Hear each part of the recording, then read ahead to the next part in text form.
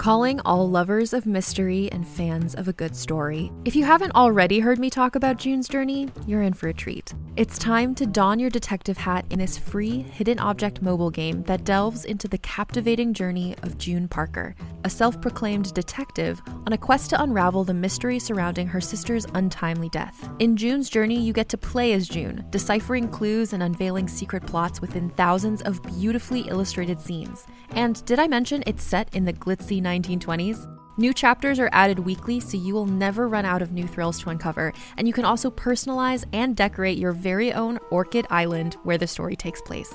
How sharp are your detective skills? Find out when you download June's Journey on your Android or iOS device, or play online via Facebook Games. Your detective journey awaits.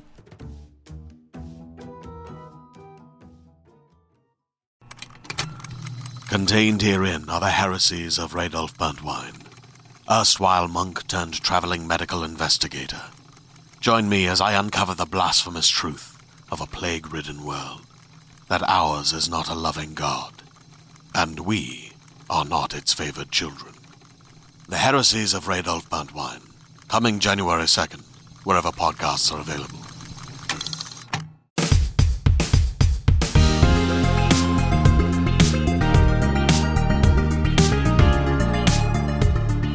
Hello and welcome to the IGN UK podcast. It's 2024. I'm Simon Cardy, your Dale driver. I am.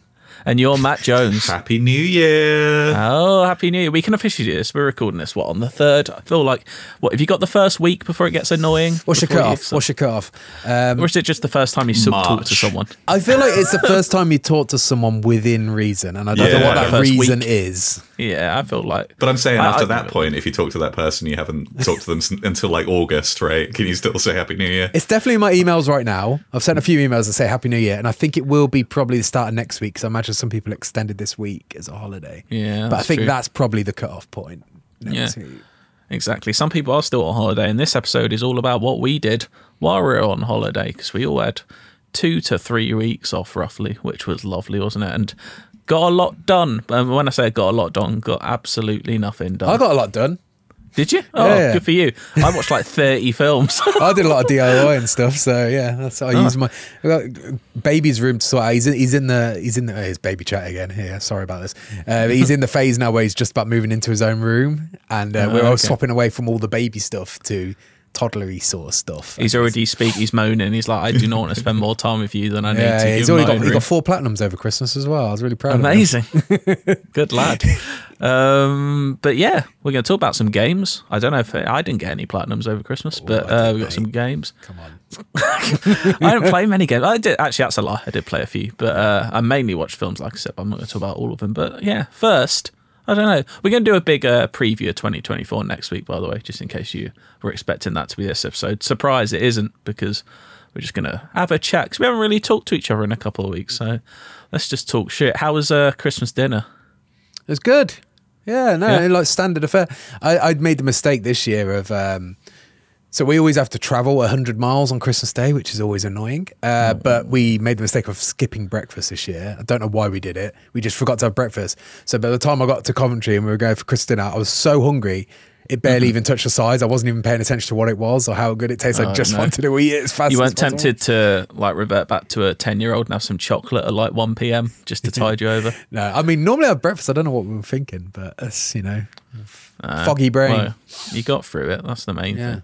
We had a weird one in that, like, we went out for a meal this time for Christmas Day. Okay. We were like, nobody could be bothered to do it, right? Like, nobody wanted to cook, and we were all like, oh yeah, cool. Let's make sure that this isn't a factor that we have to think about. But the only problem is you don't have any food for the next couple of days. Yeah, you can't fill your sandwiches up. Yeah. Exactly. Yeah. So it was just like other stuff, not constantly having the little bits of the Christmas meal. It sounds amazing until you do it. Those poor people that have to work serving you food on Christmas Day. They get paid double. Yeah, I was going to say probably on like ×2 or ×3 or something.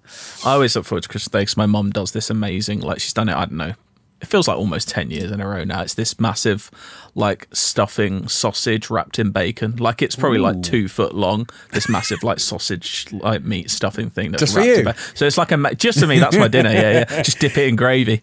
But it's so good. And Instead of like a you pigs have in blankets, that's a pigs in a duvet. Exactly. It's like, and she did 2 this year. So for like the next 2-3 days after Christmas, every meal was just a big pork. How does like, she buy this like sausage sandwich. industrial load of sausage meat? Is she You don't need like 2 packs of it. You can get it. Yeah, mix it up with some stuffing. You can, and then just wrap it in a load of bacon. It is good. Yeah, but yeah, it sounds good. You can only have it once a year, because if you had that once a week, you'd be dead. It's like pork knuckle. Sounds like a bit, but it feels a bit. Just have a couple of slices of it. You know what I mean? But yeah, good stuff. But yeah. Watched a lot of films, watched a lot of TV, played some games. But first, let's talk about TV. Anyone watch any good TV? You ever heard of this show called Countdown? Yeah, mate. yes, I You have. haven't checked it out before. Yeah. So I've never really done Countdown before. Okay. And I was visiting a family. You were a student, right? Yeah, I never really watched TV. I played This games is what we're and stuff, kicking off with, is Countdown. And so, like, I was visiting family that, like, do Countdown religiously, and I didn't know this. And so they were like, all right, cool, we're all going to crowd around. We're going to catch up with, like, this episode of Countdown. And they were all, like, wizards at it. And I thought, Are they actually like playing it properly, like writing it down absolutely. and competing? Oh my god! And then they were like, "Oh, I got this, 7." All of them as well, cool people, like not nerds. Like apparently they've just done this for 20 years. Experience, mate. Experience. And so I was like, I'm going to spend the next year doing Countdown. Like, I was so shit at it. Yeah. Like, I didn't realize that this was a like really difficult skill to be. I played Scrabble or whatever. Apparently, Countdown. No, it's the time good. pressure, isn't it? Yeah. That's the hot new series, Countdown. Who hosts Countdown these days? Some guy. Yeah. It's still like Rachel Riley and Susie Dent from Dictionary Corner, but yeah, just some dude. So there was a brief Nick Hewer like year or two. Was it Jeff Stelling now? Actually, is it Jeff Stelling from Soccer? He did it for a bit, didn't he? I thought he'd like retired from like being on TV. No, he's doing bits. Oh, it's Colin Murray at the moment, is it? Oh. The Irish. Is it him? I don't know. He used to be on Who Radio knows? 1, didn't he? I think. Colin Murray. I don't know I don't know what's going on. But yeah, Countdown, good one. There we go. Way to kick it up. Yeah. What do you watch now? Any good TV? Good TV, not really. Bad TV I tried did you to watch watch? some stuff. Okay. Well, I've got a list of things. A couple of things I tried to watch. Did you watch? So Emma mentioned it on our TV award podcast. As a Are show you now called- going to say it's bad? Yeah. It wasn't bad. A show called Uncanny that was on BBC. Yeah. I've heard of it. And I thought I really liked her pitch on it, and I watched it, and it wasn't for me. It's not for you. He just, for me, he was too much on the side of the agenda of ghosts are real, aren't they? And I thought it was sold to me as more, it was like a balanced point of view. Yeah. And I was into the balanced point of view. You wanted the cynicism version of you're all idiots. Yeah, kind of. Like, but also they would, every now and again, like when somebody, like a scientist guy comes in and they say, oh, it's possibly this and it's possibly that. And he'd be like, really? Is it that? And then they say, I saw a dead ghost. I go, amazing, tell me more. And it's like, he was always on their side and it wound me up. And then I was like, right, I can't watch any more of this. That'd be funny.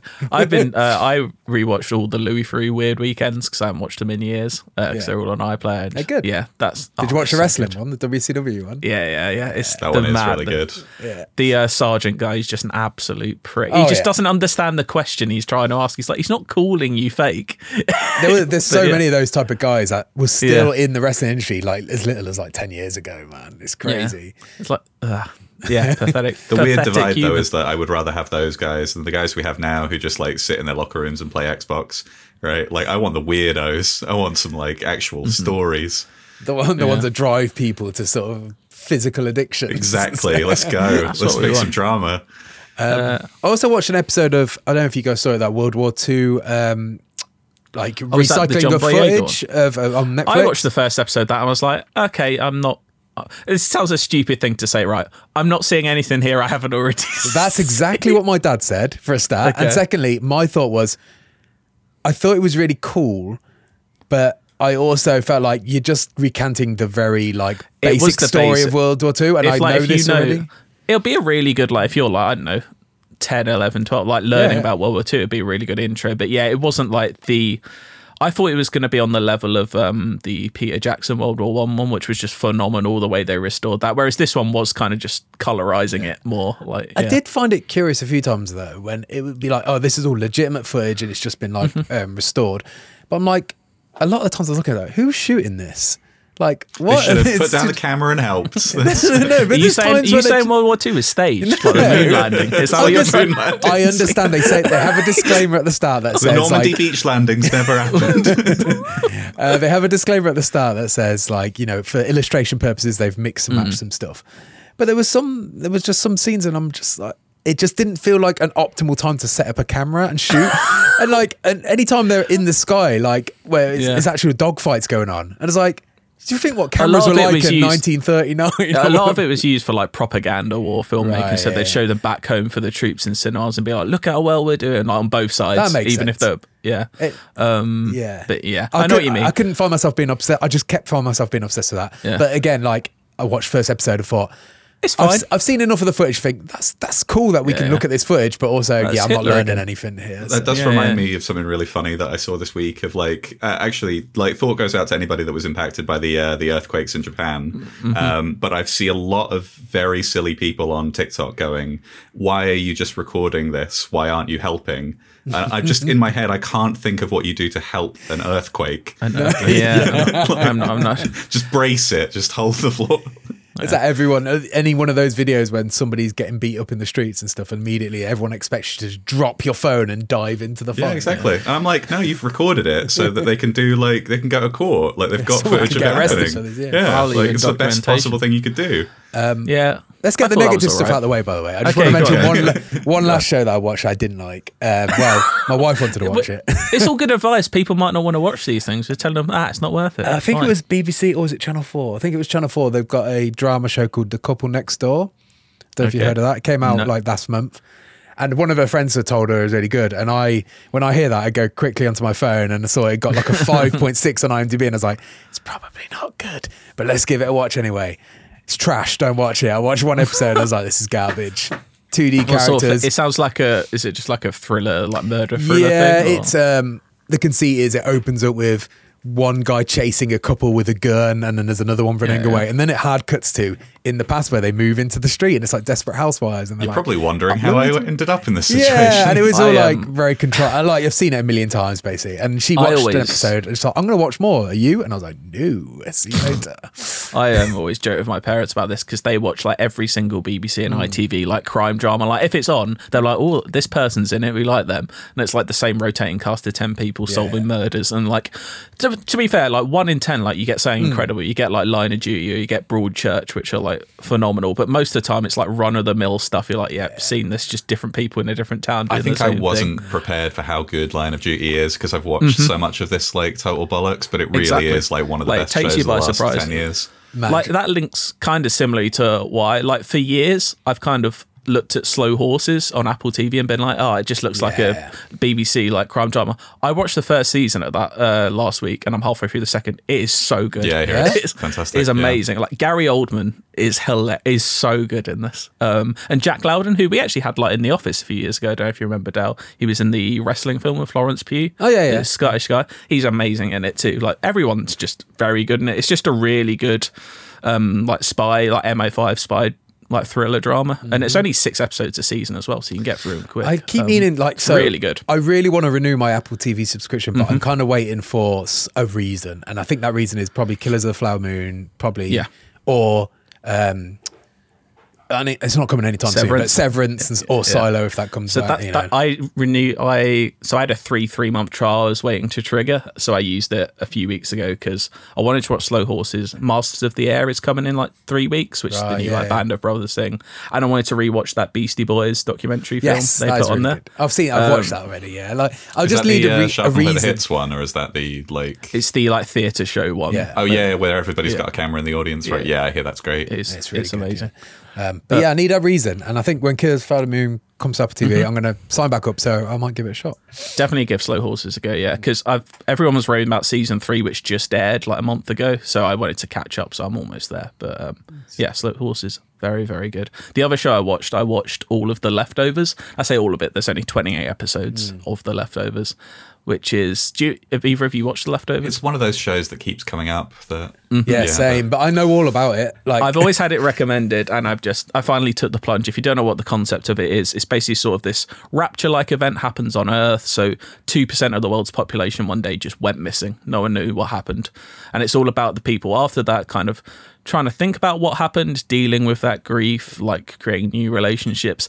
And the more you go through it, like it is a thriller, and there's like some really interesting like cult elements, but the show's really at its core becomes less about trying to work out what happened and more about, it turns into more of like a really great like love story and more about like religion and belief, and it's more about like what you believe really is your truth in a way, kind of. And I thought it was amazing. Carrie Coon in this show is unbelievably good, and I think it's already like one of my favorite shows I've ever seen. The ending is the finale episode is like perfect, and if you didn't know, it's from Damon Lindelof, obviously behind Lost. And I think this is, I know I'm going to anger Dale because I know it's anger. I think this is the show that Lost wanted to be. Would you say it's found its stride? Yes, it's found. There's an episode of Lost called Ellipsis Found. Oh no, sorry, Ellipsis and Found. So I Lost did stop and halfway through the 4th season of Lost, so I haven't finished it. So maybe I will love where it goes best in the season, end. man. Some of it's good. Yeah. So I got. Was it The Constant? The episode? Yeah, I that's one of the best episodes. Yeah, everyone was That was a like, really good "This one. is the one," and I watched it. I was like, "Okay, that was good." I'm not blown away. So I thought like maybe it just isn't working for me. Maybe, and that's fine. It's like 25 episodes a season. Leftovers tells it all in 28, gets it done. TV used to be weird, man. That's only season 1 through 3 of Lost. They quickly went down to like 17 episodes, 14 episodes. Still too many. Still too It's many. all good though. It's a Except great for those game. episodes that aren't good. There's about 3 of The them. Leftovers is all on Now TV or Dale, HBO if you have. You're probably familiar with this maybe as somebody that watches quite a lot of like YouTube documentary stuff, but there's this channel called Billiam who's been gradually like going through like the like not just the seasons of Lost and what happens, but like how it's received in the media at the time and how like public opinion gradually shifts over and over. The videos are like 4 hours long each, but they are utterly fantastic. Shout out to that. Shout out Billiam. That sounds cool. Yeah. Maybe I'll pick up Lost one day again. I mean, or just don't because you're not interested in it. It's fine. Yeah, I know. I felt like the reason I watched it in the first place, I was like, I feel like I need to have that touchstone for things. So I gave it a go, and I gave it, to be fair, gave it a good 100 odd episodes there probably. You watch more than a lot of people watch because like if you look at the viewing ratings from like season 1 to like 4 time, it was a big drop off. So yeah, you get it. You got the cultural like touchstone part of it. Exactly. I know what the hatch is and what's in there now, so that's all good. Just a madman. Sorry I spoiled that. But there we go. More than that, like, come on. A mad Scottish man. That's it. Anyone else got any other TV? Anything they want to? I didn't watch a single like minute of actual Christmas TV. Like it's just now just every night is special repeated. There's no new. I don't think I put live TV on once, except for football. But no, not at all. Like, not looking to get into a thing about this, but I did watch a little bit of the new Ricky Gervais stand-up, and I turned it off halfway through, and I was like, It's just how not the worth mighty it. It's have not fallen, worth talking about it, is it? Yeah. It's just a different person now, and that's fine. He's It's a got shame. his audience and those people, and that's fine. But for me, I was like, no, I'm not interested in this anymore. No, it's not. It's not for me. Is that TV? Just a lot of countdown for Matt. I watch a He's lot of The now Office. countdown Do you want to themed. talk about that? The US one or the UK one? The US one. About my 13th time round, probably. I think God. something like that. I've watched it all It's my through comfort twice. food. I just put it on in the background when I'm doing stuff. I get that. Yeah. Just stick it on. Let's talk about some games then. Who wants to? Come on, Matt. You must have played loads of games. Guys, you gotta check this one thing out. Right. There's this game. It's called Fortnite. Okay. You can do so much stuff in it. It's got everybody. It's kind of got everything. Is it better than Countdown? Yeah, I think Has it it is got better. countdown in it? I wouldn't be shocked. Yeah, it'd be funny if you could have the board where the letters are placed as like a pickaxe that you could. Is there a Vorderman skin? Yeah, get a let's get in Vorderman touch with Channel 4 and try and get it rolling. The weird thing is now, like once 3 months ago when you said, "Oh, playing Fortnite," it meant one thing. Now playing Fortnite can mean about 5 or 6 things. So which Fortnite have you been enjoying? That's the strange thing. So when, for people that aren't very familiar with this, Fortnite just out of nowhere decided to put in essentially Rock Band, essentially a kind of track racing, like Rocket League-esque game, and kind of a Minecraft clone in the guise of Lego Fortnite. Yeah. Some of these are a lot better than others. I did dip my toe into Lego Fortnite. So I started playing when it got introduced because I wanted to see what this was. Like, Fortnite being a platform in order to put other games in seems like an interesting concept. Like, I wanted to just try and figure it out. So I started Lego Fortnite. It's kind of cool, but it's a little bit underfeatured currently. Like, there's some stuff that just feels really fiddly that will get in the way of my annoyance. It's one of those things that I maybe want to check out in a year, see if they actually fix some stuff. I think, check it out for the novelty of it. But sorry, can I ask a question about it? Is there, like, I don't know nothing about it. Is there any competitive element of it, or is it just like Minecraft-y? So like, you've got a world and you just build stuff. It'd be like a Minecraft server, so you would still have enemies in the environment that would try and attack you. What, in a battle royale way? No, like computer-controlled enemies, sorry. Oh, okay. And then if you had anybody in your game, you'd be, like, creating stuff in that server. So it's mostly a building sim with a little bit of adventure stuff. But I don't think it doesn't feel very fully featured yet. Like, we gave it a score. Does it have the survival elements? Yeah, absolutely. So you've got to eat food and... so it is directly competing with Minecraft, but Minecraft has got 10 plus years of iteration. Yeah, that's pretty much exactly where it is. That like, it just doesn't feel as if it's like as full as the thing that it's competing with. And I don't think it's really going to draw anybody away, but I am interested to see how it goes in the future. The strange thing as well is that, like, when you buy certain skins now that will be in like the regular Fortnite Battle Royale, you'll get mini Lego versions. So depending on which one you buy, you might also be able to just cut around in Lego. And like everything that this like ecosystem that they've built kind of feels like it feeds into one another. So like any skin that you have will also be like your avatar when you're playing the racing game, as well as the like Rock Band one. And so the racing game, like, I was wondering when, like, because Epic bought Psyonix, the people that made Rocket League, and I thought, like, that was kind of made sense, right? Like, the thing, if you are interested in Fortnite, is that you're interested in the brand collaborations. And so Rocket League having access to all of this back catalog and, of everything, right? Like, it made sense for them to just be like, oh, we can have the, whatever, we can have the Knight Rider car, right? And, I can't think of a cool car. Why was that the one that I picked? The DeLorean from Back to the Future. But I feel like that one's probably already in it, right? The Batmobile. Yeah. There's lots of Batmobiles, So, like, that made sense. And so nobody knew what they were really doing otherwise. And they made just like a little arcade racer, which is not bad. Like, so it's not Rocket League then? It's just a racing game? Yeah, it's a racing game. And so it's got like, you can jump in the air and you can flip to be on the roof of certain things. So it feels like you're driving the Rocket League car, but it isn't Rocket League in Fortnite. It's Sega All-Stars Team Race, whatever that one's called. Yeah. I have to recuse myself from that one because I worked on that. So I won't be making those comparisons. But it's fine. But also it is just like an opportunity to like, you can buy cars to use in it. It gradually gets better as you progress during its like leaderboard. So you've got really easy levels until you get to like gold or platinum or even further than that. And it feels as if you're not even competing with anybody at those early races because, the people that are in these lobbies are obviously children.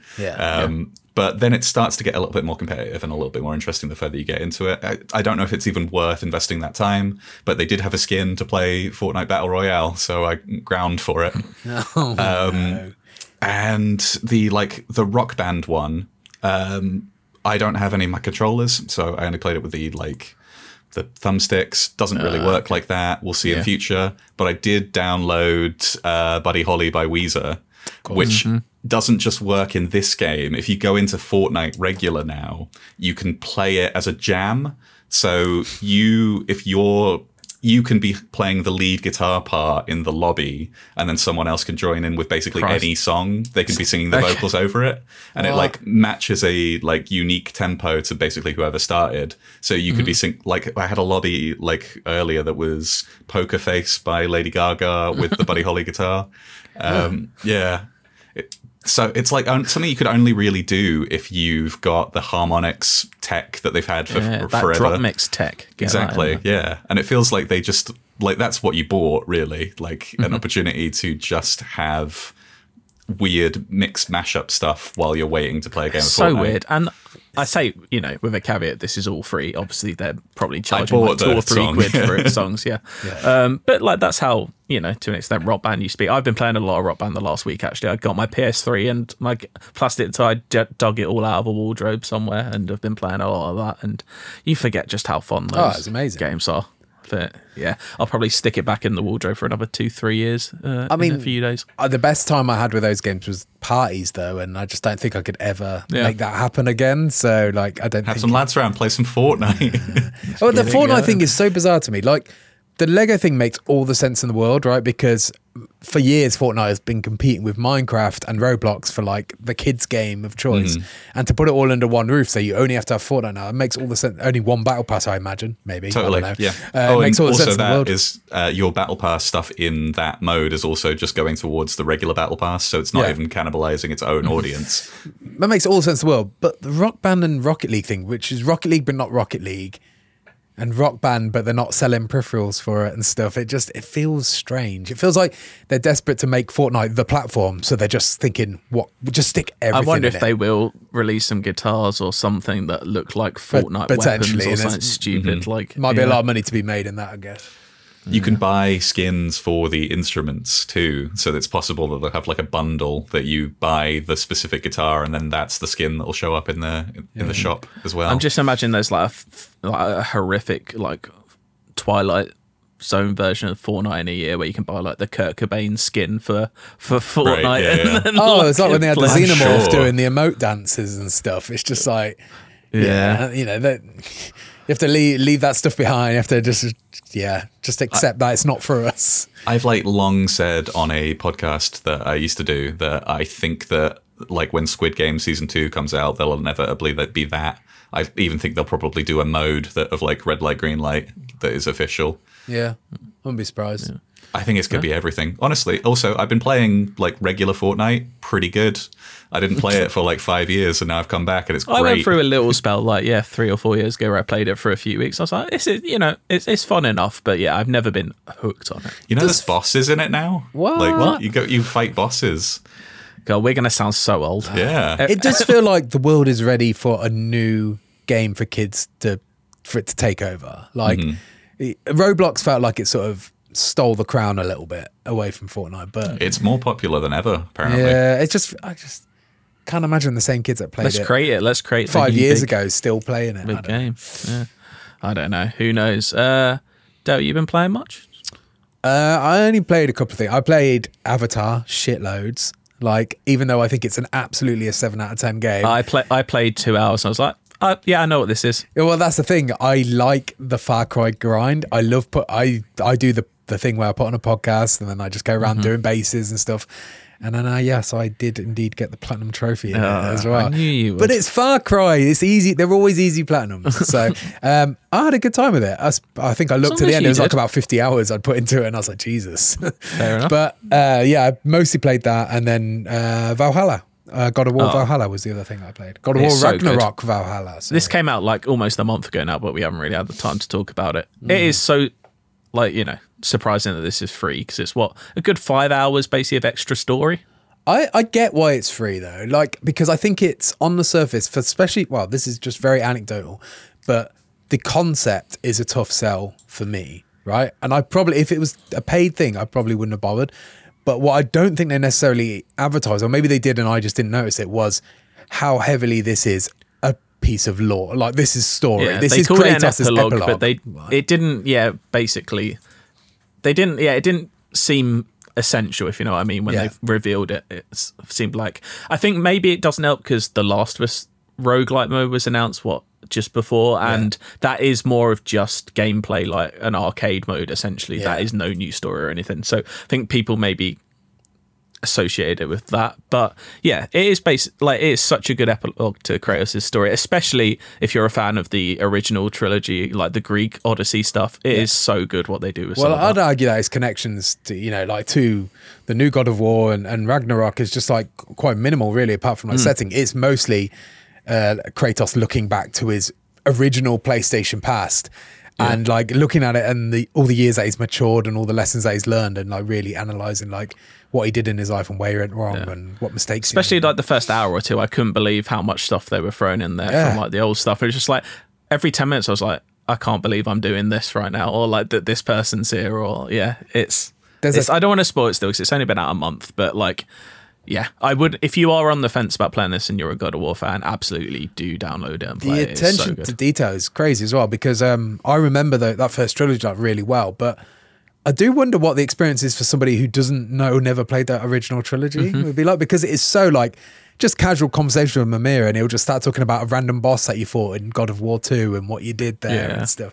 And it's a great nostalgia trip for fans like, of the series. Yeah. It probably, it doesn't necessarily tease what's next, although there is definitely a bit where they're like, there is a little tease. It kind of teases something. But and there's teases with one character, like there's certain, how can I say, certain weapons turn up. You're like, okay, that's interesting. Well, that's what I was thinking of. The weapons on display are sort of very a lot of different cultures history that they're throwing into the mythology. I should say, throwing into the mix. Yeah, definitely play it if you enjoyed Ragnarok, and definitely play it after finishing Ragnarok as well, because it is very much an epilogue. It is, and it just proves to me like further that point of just how good that combat is. I was just. The story definitely was driving me on, but just playing that combat is just so satisfying. Oh, it's so slick. You forget how slick it is, how fast it moves, and how intuitive it all is as well. But I did find one minor complaint is I spent a lot of time, anytime I died and I would go back to the start, I felt like I spent a little bit too long staring at plinths and like choosing things. You don't play many things. roguelikes, do you? Yeah, because that's it is very much like modelled on Hades. Like it is like I don't know if this would exist about Hades. To be honest, it is structured almost entirely like it, which is no bad thing because Hades is. But sometimes I feel like there was some things I could say. Okay, by default, I always want this, so keep that next, and then it's. But they kind of give you incentives to do other things by giving you bonuses. Like if you use this specific shield, you'll get bonus. I don't know what they call them, like echo things. And I know that's just that is the conceit of the genre, right? But there's a few times where like I gained the power and I really love that power. Now it's stripped away from me, and now it's all pot luck whether you get it back again or you. Exactly. And that's the genre, right? But I also find it frustrating. That satisfaction of building a great build in a roguelike is so good. Which leads me onto a game I've been playing called Cobalt Core. Has anyone played Cobalt Core? I've played lots of it. Oh, it's so good. I've only played 3 runs. I beat the third, so I finished the run on my third run. Not showing off, but beat the game on my third run. I think I finished it on my first. That's fine. That's fine. I'll take you on hard. Let's see how many it takes me to do it on hard. On hardest now, so it's not a big deal. He's throwing a kettle over a pub. What have you done? Exactly. That's the real quiz. Let's play Countdown. Oh God, no, I don't stand a chance. It's so good. It is like it's got its hooks in me already. If you don't know what this is, it's a roguelike sci-fi space game with like little animal creatures in ships trying to do a mission. I'm trying to say as vague as possible, but it plays pretty much like Slay the Spire, but there's an extra layer to the combat that Slay the Spire doesn't have, in as much as you have to kind of move, and it's more about moving around the battlefield than it is actually defending and attacking sometimes, and it's just a really satisfying combat system. It's surprisingly deep. It looks simple on the surface, like a lot of like card build, like deck builder roguelites, but this one it's got its claws in me like Slay the Spire once did. It's got a great way about it, Matt? It got a great way of being able to build a really simple mechanic, like having your ship only really able to do 1 or 2 things, and then just leaning really into it. Like if you are really good at building up shields and shooting, you won't have any ability to dodge and stuff like that, right? Like, and then just deciding like, okay, cool, then I have to build my ship that way. That was my successful build last night. I actually thought it was going horribly wrong a third of the way through, because I was like playing in a way that I just really didn't want to play that game, but it actually worked out in as I got the ability to, like, every time I moved left or right, it would fire, but basically I couldn't attack manually anymore. They were all like with 0 attacks. That's really so I had to move to attack, and it worked out in the end because I got loads of like evade cards and dodge cards and just built those up. But yes, it is very satisfying. I'm playing it on Switch. I think it's on Switch and Steam at the moment. I think it'd be perfect for this. I've been playing it on Steam. Yeah. Also, it's like the dialogue's actually really charming. Like, normally stuff like this that's written as cute as it is wouldn't work, but oddly, everything kind of is very funny. It's very charming. Yeah. I check out if you're in the mood for a new like deck building roguelike game. Check out Cobalt Core. Cobalt as in the element cobalt. Yeah. I think it's I got it on the Switch sale for like 12 quid. So well done. Nice one. Get it. Bargain. Well, so I've been playing my Switch quite a bit. Played a little bit of Mario Wonder. I'm taking my time with it. It just seems like a very good 2D Mario. So yeah, I actually good fun. paused that because I am going on holiday soon. I was like, I want to play this on the plane. So got halfway through it and I thought, I'm going to save it. It's a little treat, plain treat. Yeah, I've only played a couple hours, but it's very fun. I bet if I play it on the plane, I will just spend the whole time doing that one really difficult jumping level. Like, I must not have got to that yet. You'll know the one. I've heard it does get quite difficult. There's one that is notoriously difficult. Yep. Yeah.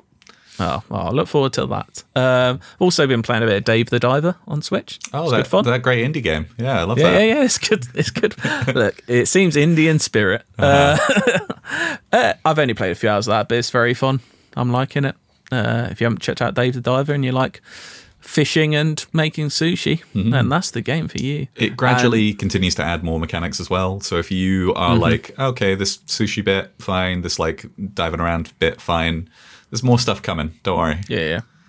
Good stuff. I will continuously even play that, just chip away, I think. And lastly, of course, I've been playing a lot of Football Manager because I've been watching a lot of films, and I play Football Manager while I rewatch a lot of films. Dale, I don't know how you're going to feel about this. This might be my longest career to date. I'm in the year like 2048 now. I've won 19 Premier League titles in a row as Aston Villa. Aston Villa? Look, why? I started a new career playing as I can't remember which Osaka team it was in Japan, but I spent 2 years in Japan. I kind of was doing a bit of the Ange Postecoglou thing of going to Japan, and second year in Japan won the league. Then I went to Norwich for a year. They wanted me, so I was like, I'll spend a year at Norwich. Delia put the phone call in. Exactly. Like, get me Simon Cardy. Get him in. And I spent like 1 or 2 seasons there, and then like in the year, what was it? It must have been like 2028 or something. Villa came calling. They were offering like they were like money bags at this point. And I was like, do you know what? I've got nothing against Villa. I'll go to Villa. And I've won 19 league titles in a row. I'm now the most successful manager of all time.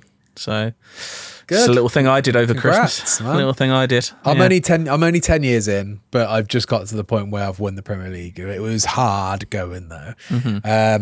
But it is like, I always find Football Manager gets like that. Once you start winning it, then it becomes like, this is piss easy at this point. Because you just, it's self-fulfilling prophecy. Your stadium gets improved, you get more revenue. I find it a very hard game for me to actually like critically analyse because I play it so much. And I wouldn't know if from year to year, I wouldn't know how to really compare like difficulty. But it feels like the last couple of years, it's been too easy. I don't know what that is about it. Like the last couple of years, I feel like whatever I do, I win the league. Like it's hard not to do well. But yeah. Yeah, I don't know. Yeah, I agree. I don't know what that is though. Like maybe, I mean, it could just be you just play it so much you just know all the tricks, you know? I don't know, but I don't do anything too spectacular. This is the last year of this like era of it though. They're doing a complete revamp from next year onwards for Manager. So like new engine, new finally adding the women's team to the game. Like a lot of new stuff happening. So yeah. Exciting for Football Manager fans next year. But yeah, like I said, been playing a lot of Football Manager because I've been watching a lot of films. Unless anyone's got any more games they want to talk about, we can move on to some films. Fortnite's all you need. Yeah. Football Manager's all you need. I just counted. I watched 29 films in the last 2 weeks. Jesus. Look, I've been enjoying myself. Quick fire. I'm not doing them all. I didn't even watch that many episodes of The Office, mate. Come on. Yeah. I've been having a lovely time, like either catching up on like good stuff from last year or rewatching stuff I've seen or checking out some older stuff I really should have seen. But Yeah, I'm not gonna list them all. I've got like Tell me. eight I or so. want to know what the worst one you saw was. The worst one. Okay, the worst, and this is gonna wind people up. Okay, I'm gonna preface this. I don't hate this director. I actually like his first 3 to 4 films quite a bit. Rebel Moon is easily the worst film I saw. Why would people be annoyed about that? Is there a narrative that is good? I don't want to get into the whole Zack it's like one of those Snyder again. thing. Because I met him, lovely man. I think he can make well. good He films. makes beautiful imagery. I will He say can that. make good films. But I don't know. Rebel Moon to me, it's just not for me. I just found it like. I'm waiting for the director's cut, mate. I want to see his Creatively actual true bankrupt? vision. I don't know. Look, I know he likes Star Wars, and it's very clear he likes Star Wars. The first half an hour of this film is just a pure Star Wars ripoff, and I don't know. I was borderline embarrassed. It was like I can't even bring myself to watch it, mainly for the title alone. The fact that it's called Rebel Moon. What is it? Part 1 - Child of Light or something. Child of Fire. So just call it Rebel Moon. It's fine. It's because they've got another one coming out in like a couple of weeks. Yeah, but call that though, one isn't it? Part 2 then. Yeah, I don't want to waste too much time talking about films I don't like. But yeah, I wasn't a fan of Rebel Moon. I did actually finally watch Indiana Jones and the Dial of Destiny because I missed it in the cinemas. I thought we were talking about movies that you'd well, like. exactly. Yeah, I was so disappointed. Just so disappointed. I was so excited for this film. I thought, right, Indiana Jones is back. They learnt the mistakes from Crystal Skull. James Mangold directing, very good director. I trust him. I was so disappointed. I thought it was borderline worse than Crystal Skull in places. Lovely. Yeah, it just didn't work for me. We watched the first Indiana Jones. Still excellent. Raise the Last Ark. That's one of the best films ever made. Yeah. I watched The Last Crusade a couple of days ago. Still incredible. Very good. Yeah. Yeah, but yeah, I don't. This new one, it just didn't work for me. Like, I think the spirit was there, but it didn't have. I don't know. It was just kind of linear. It was like one big like chase sequence, really. And I think Phoebe Waller-Bridge is pretty good. I think Harrison Ford's doing his best with what he's got there. To be honest, I didn't even mind the de-aging stuff too much. I thought it looked pretty good. It's just you can tell it's an old man moving and talking, which is still kind of you can't really get around. But I don't know. It just lacks. Like Spielberg had such a great and he didn't necessarily show this in Crystal Skull, but such a great like command of like physical space when shooting action scenes. Like, you know where everything is, and there was just like the comedy of like every fight scene Indiana Jones goes through. There's a little one-liners. Whereas this, it was just like, the action was so bland, I thought, and the last 20 minutes goes off the rails. And I know there's always been some sort of like magical stuff, fantasy stuff, like sci-fi stuff in Indiana Jones. Every single film has that. This one, though, I was like, what are we doing here? What are we doing with this? I thought it was maybe worse than like the alien stuff in Crystal Skull, but wasn't a fan, unfortunately, of Indiana Jones and the Dial of Destiny. Please just leave him alone now. Yeah. Just leave him alone. Rest in peace. Jesus. I'm looking forward to the game. Maybe we'll see more of that this year. Someone else was making this argument recently that like the cultural there's no real thing you can grasp on lately with Indiana Jones, right? Like in the lead up to this movie, there maybe should have been a TV series or an animated show or something. I don't know. I feel like they should just. I mean, the more I think about it, they shouldn't have made it. It's partly why I can't believe they still make these films. I questioned it when it came. Also, like, its box office performance proves me slightly right there. Like, no, I can't imagine a new generation of kids being into Indiana Jones. Whereas you can see how Star Wars appeals to the next generation of kids, and that's why they keep making all the stuff. But that's like the Uncharted film seemed like an open goal. Get Tom Holland to basically be the new Indiana Jones, but they got that so wrong. I mean, it did well though. It did well, and they'll make God. another one. I think they are making another one. I could write a better Uncharted film than that. Let's go. Let's do it right now. Let's have plot beats. Act 1. Just adapt the games. They're well written. Yeah. But yeah, I don't know. Yeah, those are. I didn't like those two. It's a shame. I don't get why Harrison Ford still does it, because by all means, I think he does love the character, and he was talking about this and I don't think it's necessarily badly written. The script isn't terrible. I don't think it does give him a pretty good send off, and I think maybe he had a bitter taste in his mouth from Crystal Skull. Maybe he wanted to do a proper goodbye. Yeah. But at the end of the day, I know he's 80. He doesn't necessarily need the money, but it's probably a pretty good. But wasn't Crystal Skull like 15 years ago or something? Yeah. So, yeah. It's like, mate, you've aged a lot since then. Come on. Yeah. Anyway, it's a shame. Anyone? What I've got more films. What ones? Did you watch anything good?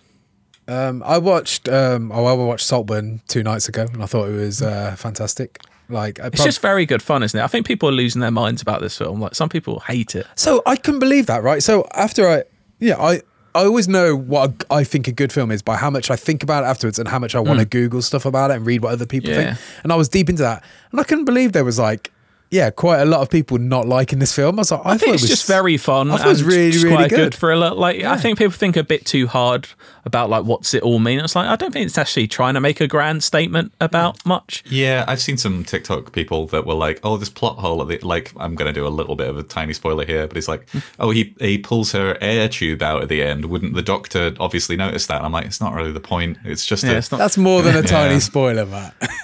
Well, I mean, sea salt. We don't know who it is. We don't know we don't know he or she is. But no, I thought it was obviously like it's got some very notable scenes that people, I'm sure, it's got some. I just like that it's a bit mad. Yeah, like I didn't, and I love that era of.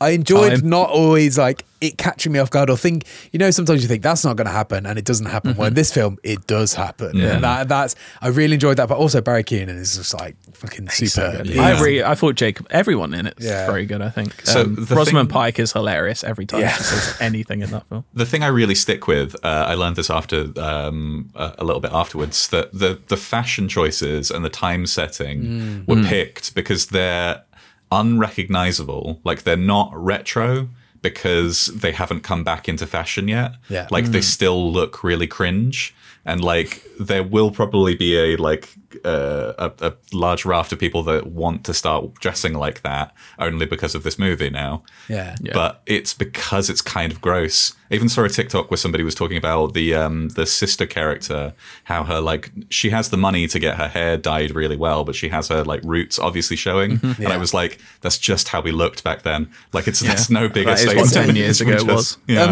mean, that's randomly reminded me of my wife said it straight away. When they go straight into Saltburn and they go into that tiny little library room and they watch that small little TV. Yeah. She's like, well, they've got this house, there's money. Why would they have that? And it's just like that. It's a choice, they wouldn't right? have spent it on the TV like that. Yeah. That family absolutely would not have bothered to make their TV any better, because that would have been a kind of nouveau riche thing to do. But they've got a telly that they bought, so and that's they're all it. crowded around and sitting on the floor and stuff. And it's just like, there's a great sense of style and tone all the way through that film. Like, the choices that they make are just it's beautifully shot as well. Oh my god, there are some absolutely incredible shots. The whole like decadent party towards the end of the film, the final third of the film, is just so many incredible shots in that whole sequence. Yeah, it's the same. It's Linus Sangren, I think, who he shot La La Land and Babylon and First Man. He does all of Damien Chazelle's films, and like he is so good. I think it's a great film. I've called it a little. I went a bit overboard when I first saw it. I was like, this is amazing. Like, maybe the film of the year. I think I still like in my it top more 10.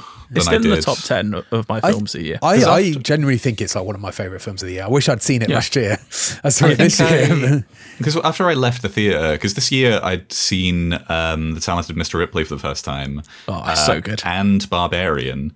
And I'm like, oh, no, sorry, wait, that was a totally different movie that I'm drawing that comparison from. But, so, yeah, I'd seen The Talented Mr. Ripley. And I was like, wow, man, it's kind of that, though. Like, and it's a much... Talented Mr. Ripley is one of the best movies ever made. Yeah. The only difference I'd say is Saltburn had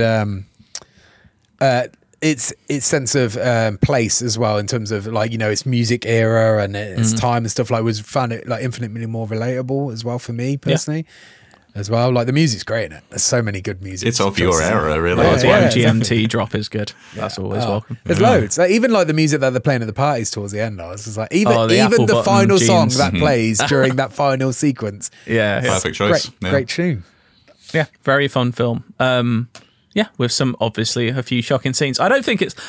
They're not. Maybe people shocking, aren't used to it. honestly. Maybe some people haven't seen many. Not to stand on like my soapbox. Maybe people haven't seen some shocking films. Yeah. Like, for the mainstream, it's obviously quite some stuff in there. You're like, I haven't seen that before. Yeah. But yeah. Go see a Serbian. No, don't go watch a Serbian. God, film. no. It's God, horrible. yeah. It's disgusting. I actually wouldn't recommend. I was randomly I haven't, because I know what's in it. Yeah. I randomly spoke to someone about that last year because they were saying something about they've seen some dodgy films. I was like, "Have you seen this one?" I told them some things that it's are in actually it. it's actually disgusting. Oh, it's I'm sorry I fucking brought it up. grim. Yeah, it's unrecommendable, actually. The only reason I ever watched it, or anyone watched it, is Yeah. the pure like I just need to see it for myself. The shock value. It's a of step beyond almost everything. Yeah. You know. Yeah, but anyway, what Don't other, watch what a other Serbian films? film, by the way. Yeah, please don't. If you're That's really it. curious, read the Wikipedia. Yeah, and then read the Wikipedia, yeah. and that'll make you never want to watch it. What stuff did we watch though? Anyone else? I watch? watched Leave the World Behind after Jesse's. Was it a That recommendation? was the one. That was the haven't one I was watched it. thinking about when I was thinking about Barbarian. Because I was like, okay. the opening of Barbarian is so much better than the same sort of like moralistic fable that they're doing in the middle of that movie. So I still haven't watched it. But I've heard so many mixed things at this point. I'm like, it doesn't seem like a must watch. I'll leave it on my like on the back burner. I think it starts It's off really fine. interesting and it's got a lot of intrigue, and then it quickly lost my interest, and then by the end of it, I was just like felt like I'd wasted my time a little bit. So that's not what I want to hear. Yeah. Yeah, I just didn't like the choices that they made towards the ending. But you do think you would have survived? Yeah. Easy. Yeah. It's not like I still don't really can't know what's going yeah, on. I don't want to say what it is, but Yeah. it's absolutely, in their situation especially, it was survivable. It would have been Okay, alright. cool, good. Hey there, this is Justin Bartha. I made a funny new podcast, King of the Egg Cream. It has the greatest cast in the history of podcasts with actors like Louis Black, I'm torn by my feelings for two women. Bobby Cannavale, You can eat it, or if someone hits you, you can put it on your cut. Melanie Linsky, I wonder what these marvelous things are that look just like boiled chicken feet. Jason Ritter, I can break things and pick locks and kill people. Michael Stuhlbarg, The whole point is to inspire people that they should make themselves better. Ari Grainer, No, don't whet its appetite. What are you, an idiot? me, Justin Bartha, That's not just any egg cream, that's a Lemke's special. and all narrated by the hilarious Richard Kind. This is the story of Harry Dalowitz and how he rose from nothing to become New York's King of the Egg Cream. So if you like funny true stories, come listen to King of the Egg Cream, available wherever you get your podcasts. What else is there? Oh, I think Matt, me and you have both seen Godzilla -1. Run, don't walk. Oh, it is. Biggest screen if you it's can. Still, if it's still in cinemas, hopefully it is for you to go see it.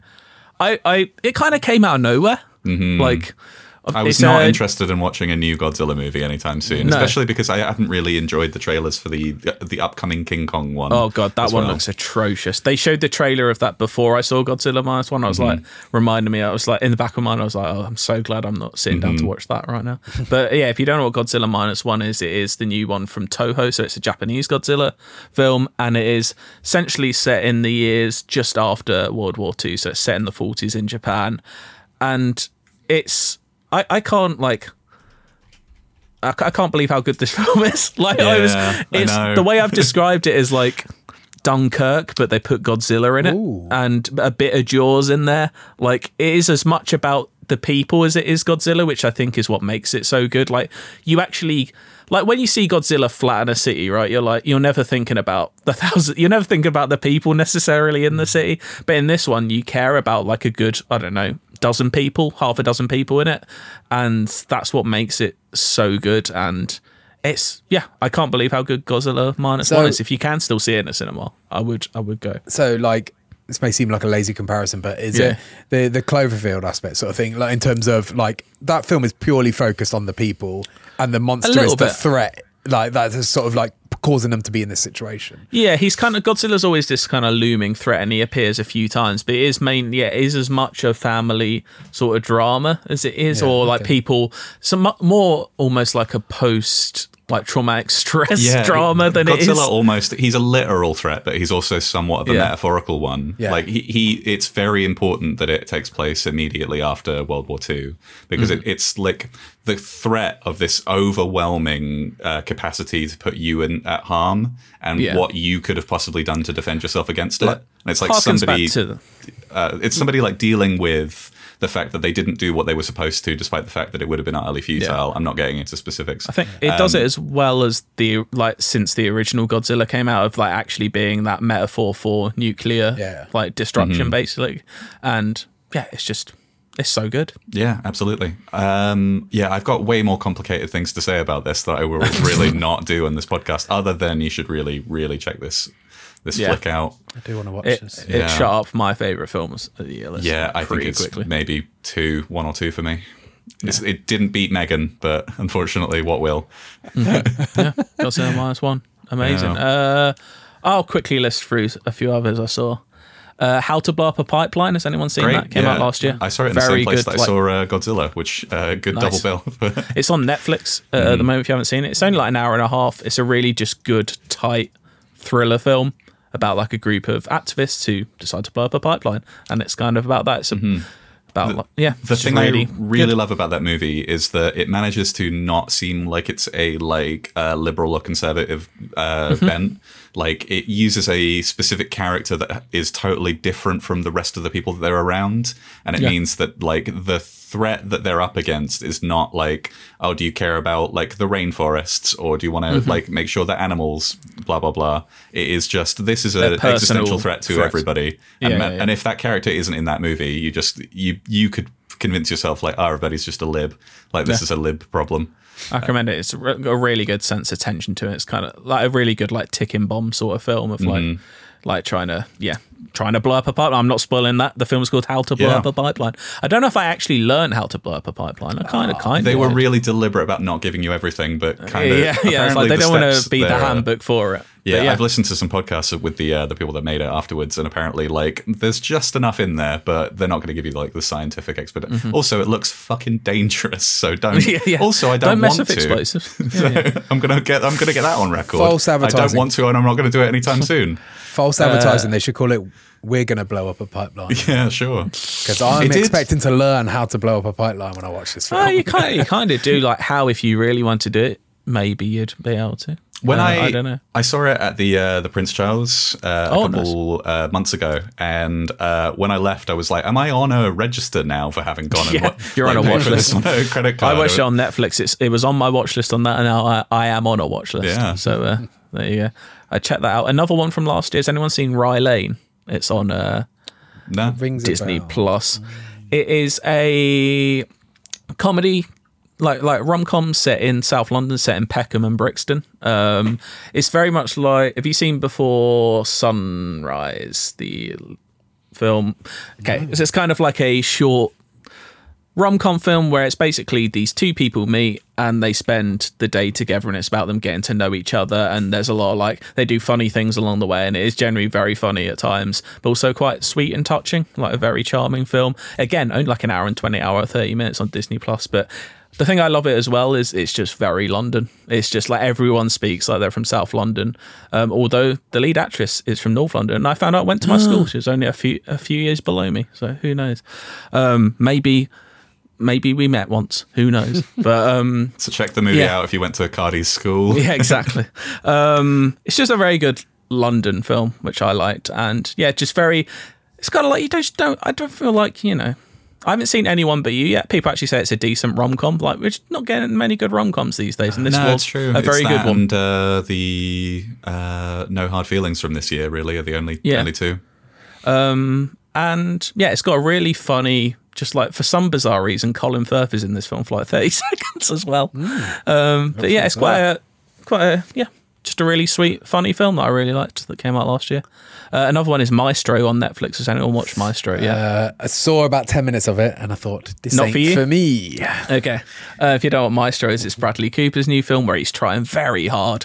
But I did quite like it. It's a biopic of Leonard Bernstein, the conductor and composer who did like the music for West Side Story, among many other things. It's kind of a biopic of his life and his relationship with his wife and his infidelities and kind of problems, and it's Bradley Cooper acting very hard. Like he's acting his balls off in this film. I think he's very good, but you can tell, when you're watching someone, you're like, you're acting. You're acting there. Oh, you're doing some acting. I did really like it. I really, really love his A Star Is Born from a few years ago, and I didn't think it was quite as good as that. It didn't have like the bite that had. I like the second half of this a lot more than the first half, but I think it's worth watching. But like, you can pretty quickly tell if you're into it or not. I think, as Dale found out. But it was the nose. The nose put me off. No, I think I only really like his movies when he's a raccoon. You know, like, what about the movies where his friend has gone missing from Stag Do?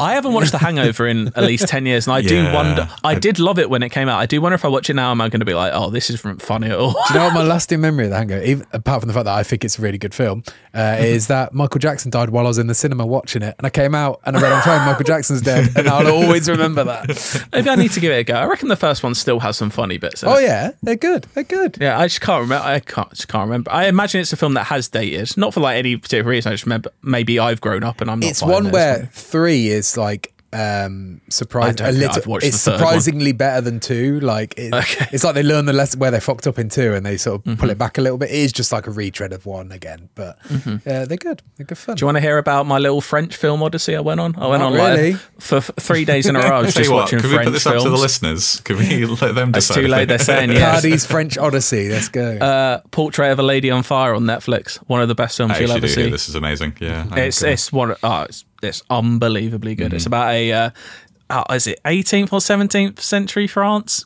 A woman goes to 18th. This like manor house in like rural France and goes to paint someone, and they basically begin a secret relationship, and it's all about romance and heartbreak, and has the best final shot in a film I've seen in years.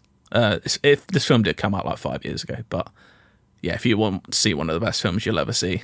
I gave it a rare 5 stars on Letterboxd. I've only given like 45 films 5 stars ever. So have you ever dropped your Letterboxd in the show description? I should do, shouldn't I? Yeah. Just search for my name and Letterboxd, you'll find it. I see it's got Valeria Golino from Hot Shots in it, so I'm interested. Oh, you know it must be good. I had a crush on her when I was a kid from Hot Shots, so I'm interested now. It's stunning. Another French film I watched was Anatomy of a Fall from last year. It's like a 2.5 hour like courtroom drama about basically a woman lives in the French Alps with her husband and her son, and one day her husband is just found dead after falling from a window from the house, and the film is all about, was it an accident, was it suicide, did she kill him? So it's all about whose truth do you believe? And it doesn't necessarily, I wouldn't go into this film necessarily seeking answers, but it's just a really good study of how the truth can be presented, or whose truth can be presented. Really good film. It's a French film, although it's in half it's in English, half it's in French. So if you're someone who doesn't enjoy subtitles, you'll be fine. Same with Le Samurai. Has anyone seen Le Samurai? This is the wankiest suggestion. You made this one up, I reckon. Le Samurai is one of the most famous French films of all time. I'm joking. Oh my God. It's a 1967 thriller by Jean-Pierre Melville. It's basically the film that inspired David Fincher's The Killer. That's the reason I watched it, because I'd never seen this before, and I know it's like one of the most influential films of all time. And it's basically, it's the story. You can tell just from watching the first 10 minutes of this film that David Fincher has watched this film a lot, because it's all about procedure. It's all about this hitman who goes for a kill, and he's setting up his alibis. He's setting up everything. Like it's really good. It's only an hour and a half long. Do you think that's why the beginning of The Killer is set in Paris, probably, as well? I wouldn't be surprised. I think he's definitely.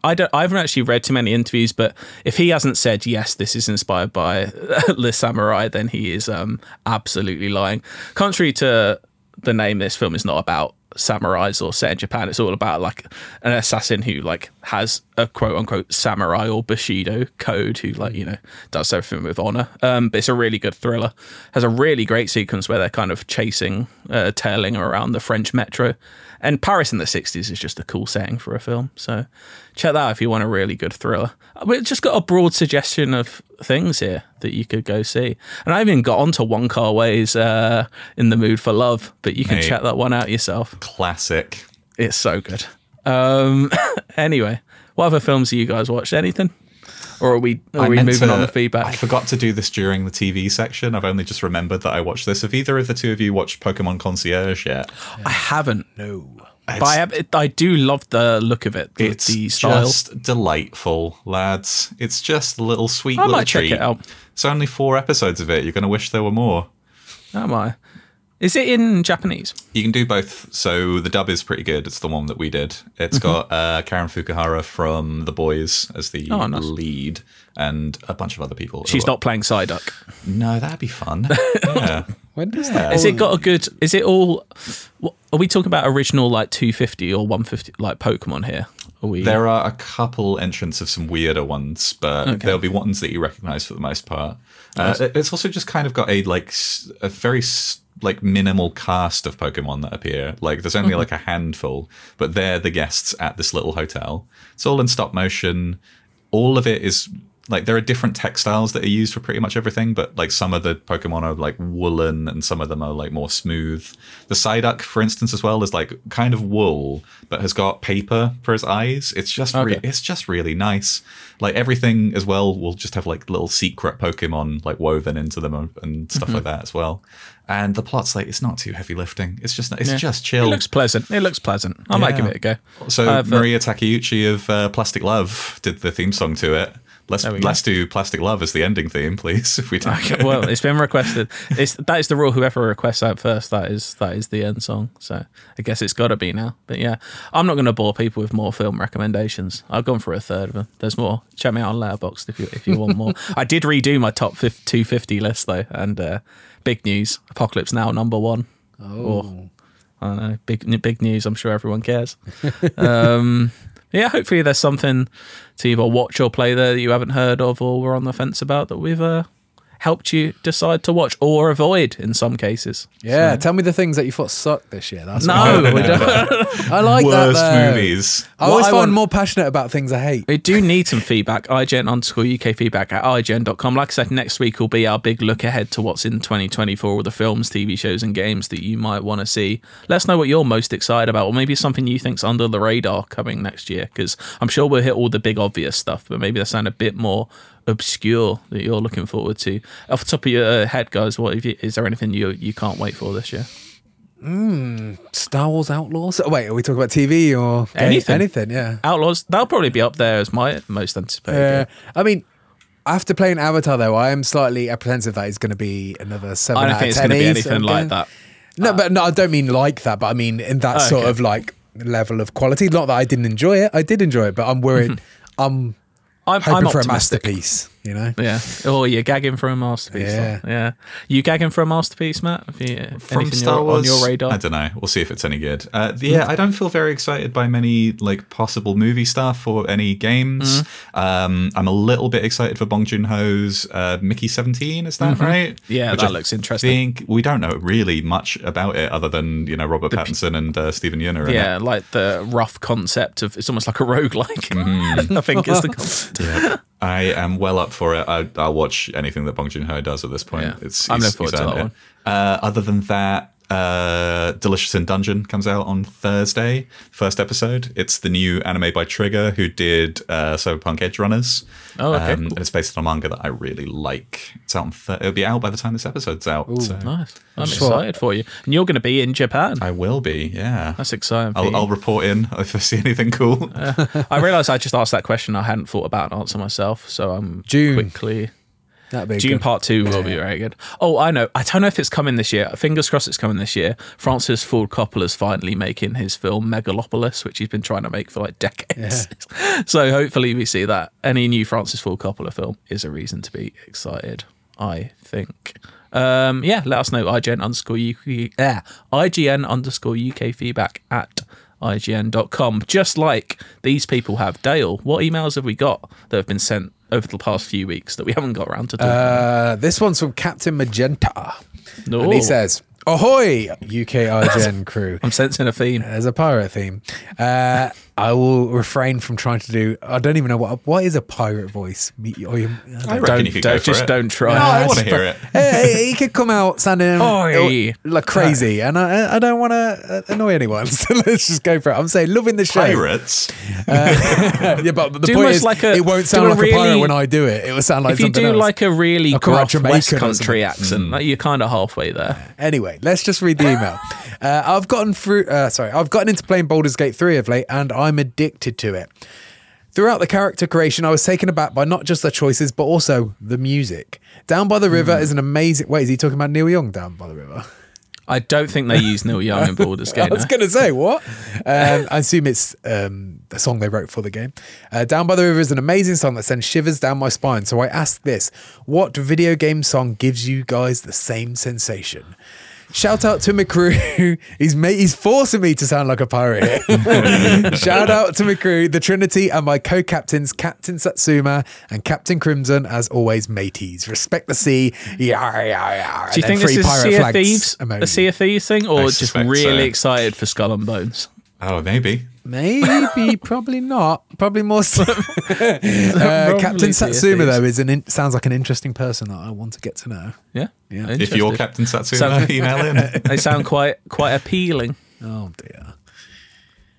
Move on. Is there a piece of music from a game that can you rind your neck in, sends a please? shiver? I mean, it's a bit of a broad question because there's like hundreds of examples. Well, pick one then. Well, Should be hard. easy. It's hard. First thing that comes to mind, the original music from Final Fantasy VII. I still listen to like remixes of that bands like performing all of it or particular piece. The two boss music, the normal boss fight music and the actual boss music, are the ones that stand out. Like I said, I've got a metal band that do covers of them that I listen to those songs all the time. Hell yeah. I like all the classics. One for me.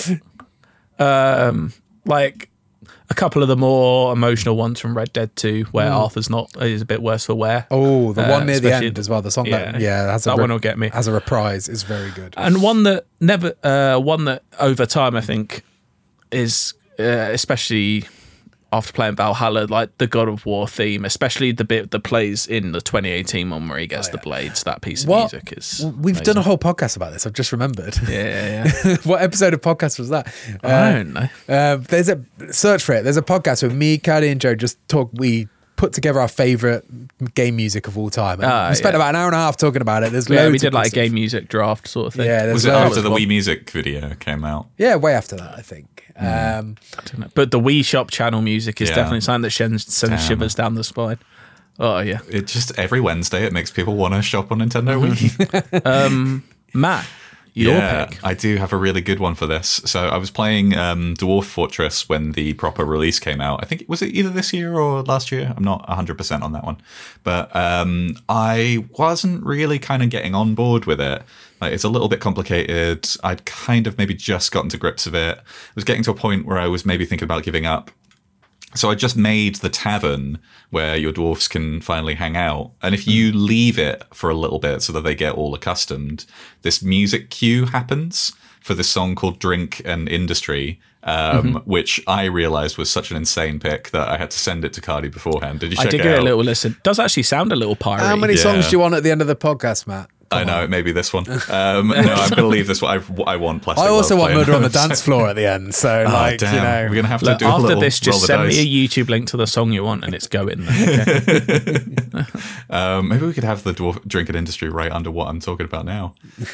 Damn, that's quite a lot of editing. I'm not putting that much post-production into this. I just want to interrupt to say it was episode 656 where we did the Builder Game original soundtrack workshop. Listen to that Good episode. Yeah. Enjoy that. I think I actually did put all the music in for that. I did actually edit the podcast for once rather than just put it on a timeline and go, there, it's done. There we go. Good music picks. If you want to let us know, IGN_UK feedback at IGN.com. I've got one from Mildred Locke, who says, "Hello, IGNers.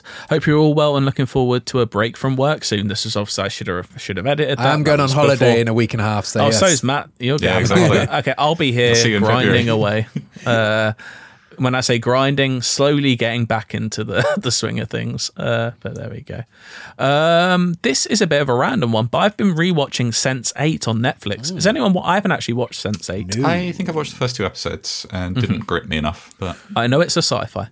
And recently forgot how much of a banger this show was before its untimely cancellation. Whilst watching just now, I had thought Sense8 would actually make for a pretty great video game. Imagine you control a cluster of 8 characters working together to escape the evil doctor, whilst also playing out each individual storyline. It offers plenty of action, car chases and shootouts, plus the option to explore 8 different cities around the world. The best part is that while you're playing as one character, you can select which member of your cluster you need to call upon to help you get out of a sticky situation. Choose the wrong one and it all goes to hell, but maybe you'll choose the right one next time. I'd definitely play it anyway. It does actually sound quite a good game, almost like a bit of a riff on the GTA thing. I'm very happy to tell you, Mildred, that this game already exists and it's called Killer 7 by Suda51. There you go. Check out Killer 7. So this leads to Mildred's question: which TV show that hasn't already spawned a multimedia franchise do you think would make an excellent video game, and how do you see it playing out? Thanks so much as always for your amazing work, and I don't like reading the compliments, but thank you anyway. Big respect to you, the Sea, the Gravediggers, the prematurely cancelled shows that definitely deserved better. You guys, is there a TV show or a game or a film that you haven't? I think they could do a really good one out of Downton Abbey. I think it'd be fun. Really? What, Telltale style? Telltale, yeah, definitely. Yeah. Absolutely. Yeah, it's a shame. It's a shame Downton Abbey wasn't much bigger than it was. It was great. Good show. I've never watched an episode. Oh, mate, although I did do like an hour shoot once with is it Mr. Cartwright, the butler, the actor who played him? He was lovely, incredible voice. Yeah, what a legend. I wish I'd read this before. Yeah, I'm an idiot. Do you know what? I'm going to steal Matt Pursley. You're probably listening. I'm going to steal yours because I know we both are big fans of LA Noire, but more if someone adapted The Wire into an LA Noire style game, like a modern police procedural sort of Which game. season would you focus on though? Or do you know what? Weirdly, season 2, which is probably maybe the weakest.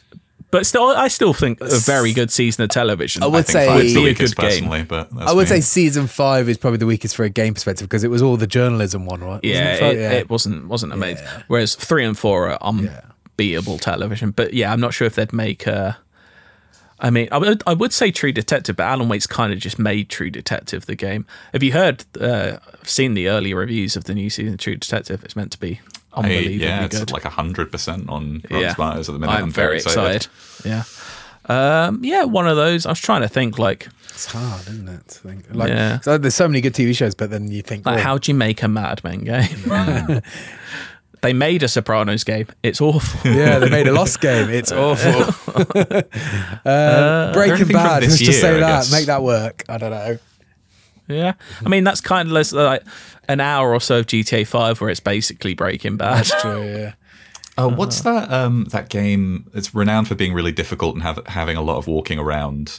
It's like what?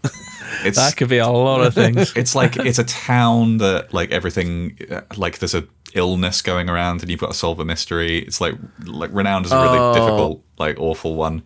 Yeah, I can't remember. I know what you're talking about. It's on the tip of my tongue. It's going to be annoying. But I was thinking about like my favorite thing about the show Silo is that like there is the wandering around to get from level to level. Like if you wanted to solve a mystery, you're going to be doing a bunch of walking up those stairs. Like if there's something at the bottom of the thing and that's who did it, then if you want to get back up to the top to actually book them, Silo's an interesting one, like a mystery game. Yeah, but all about not being able to get somewhere unless you maybe spend money for a porter to do it instead, and then you've got to have that resource. Like, I bet it probably.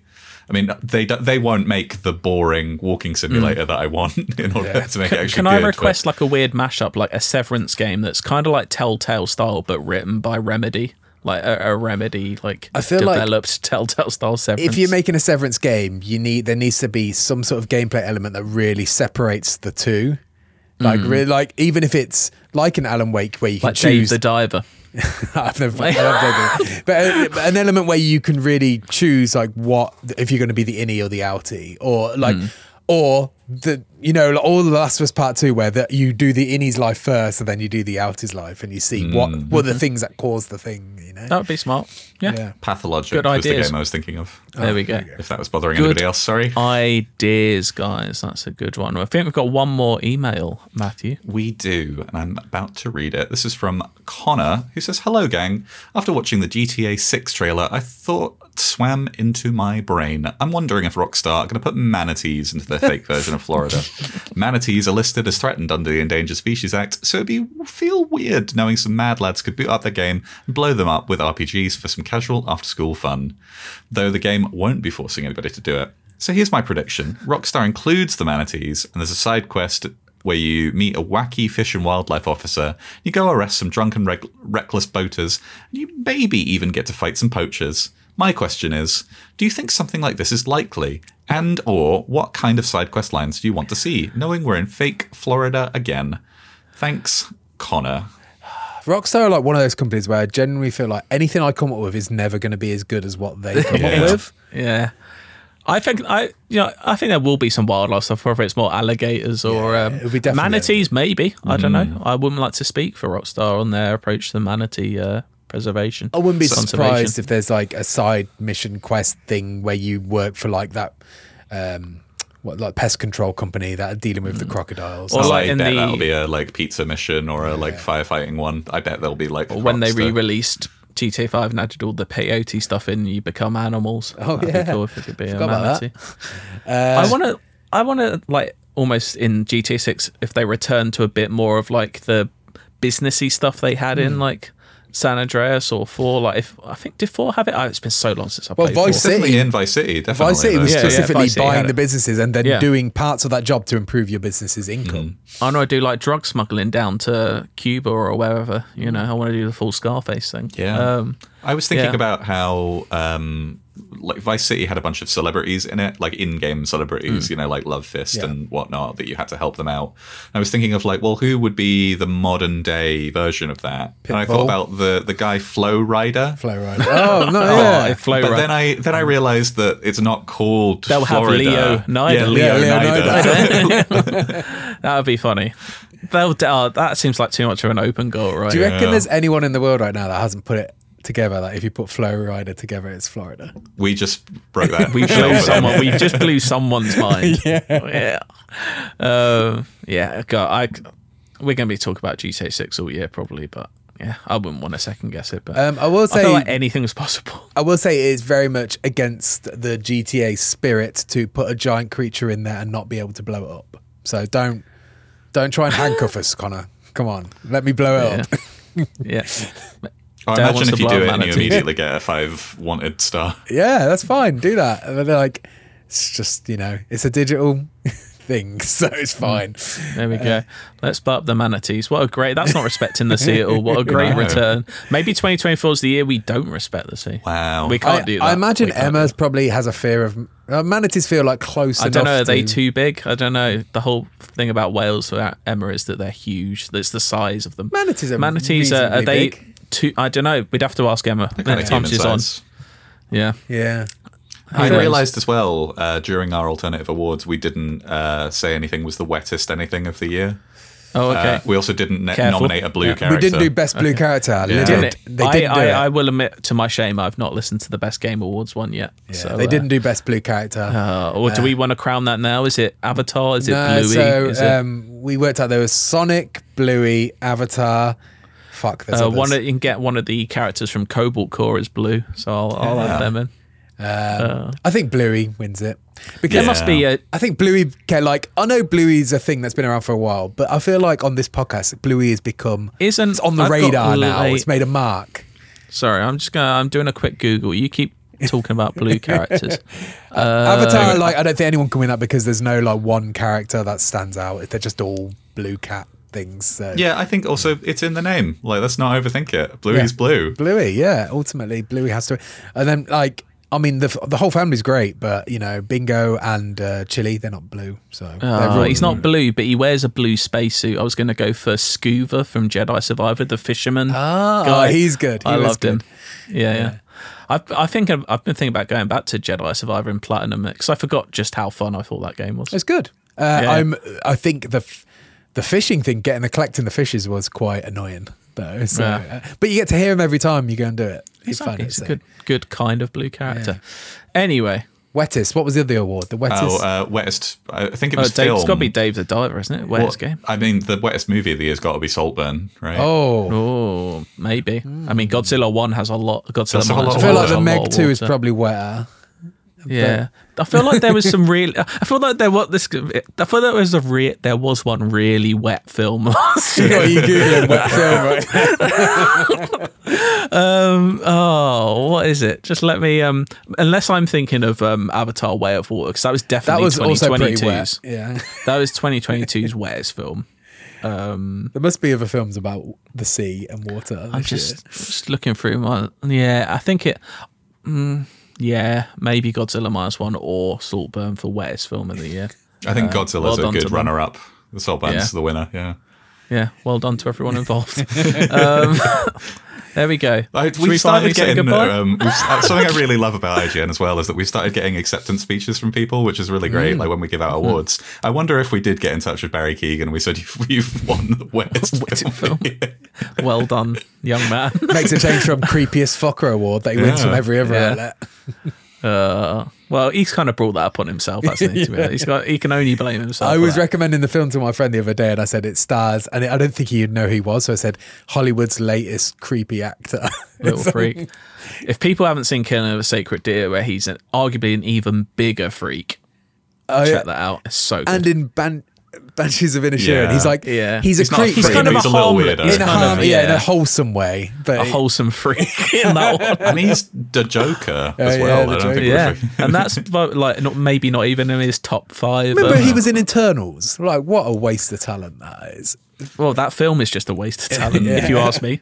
I was very pleased to find out that Steven Yeun is not going to be in Thunderbolts anymore as well. I was like, oh, thank God. Surely that film is going to get cancelled. Like, how many people have left that project now? I don't know.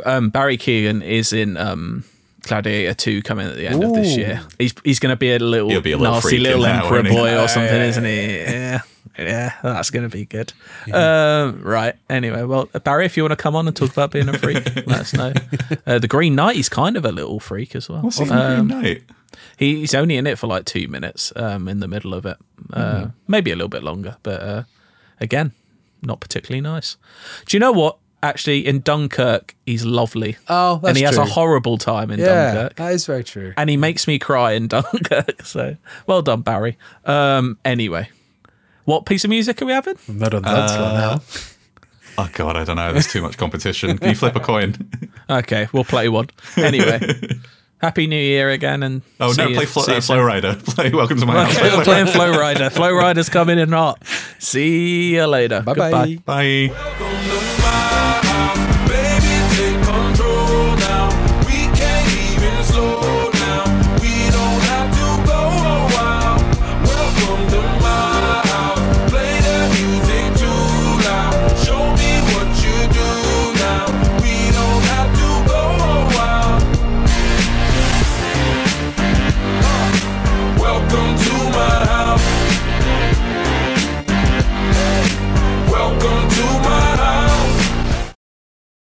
Hey there, it's Rachel Ballinger, and I am extremely excited to invite you to Rachel Uncensored. It's my podcast where I sit down and get real with my friends and celebrity guests, where we talk about all sorts of topics. And sometimes we might be under the influence when we do so. We cover things from personal stories to hot button issues. And it's the only place on the internet you can find an uncensored version of me. It's a side of me that you might not have seen before because it's not the most family or brand friendly. But don't worry, I'm still sort of slightly a decent human being. If you're intrigued, then make sure you check it out. New episodes drop every Wednesday. You can find it on Apple Podcasts, Spotify, or wherever you listen to podcasts. Trust me, you won't want to miss out on the fun and candid conversations we have here on Rachel Uncensored.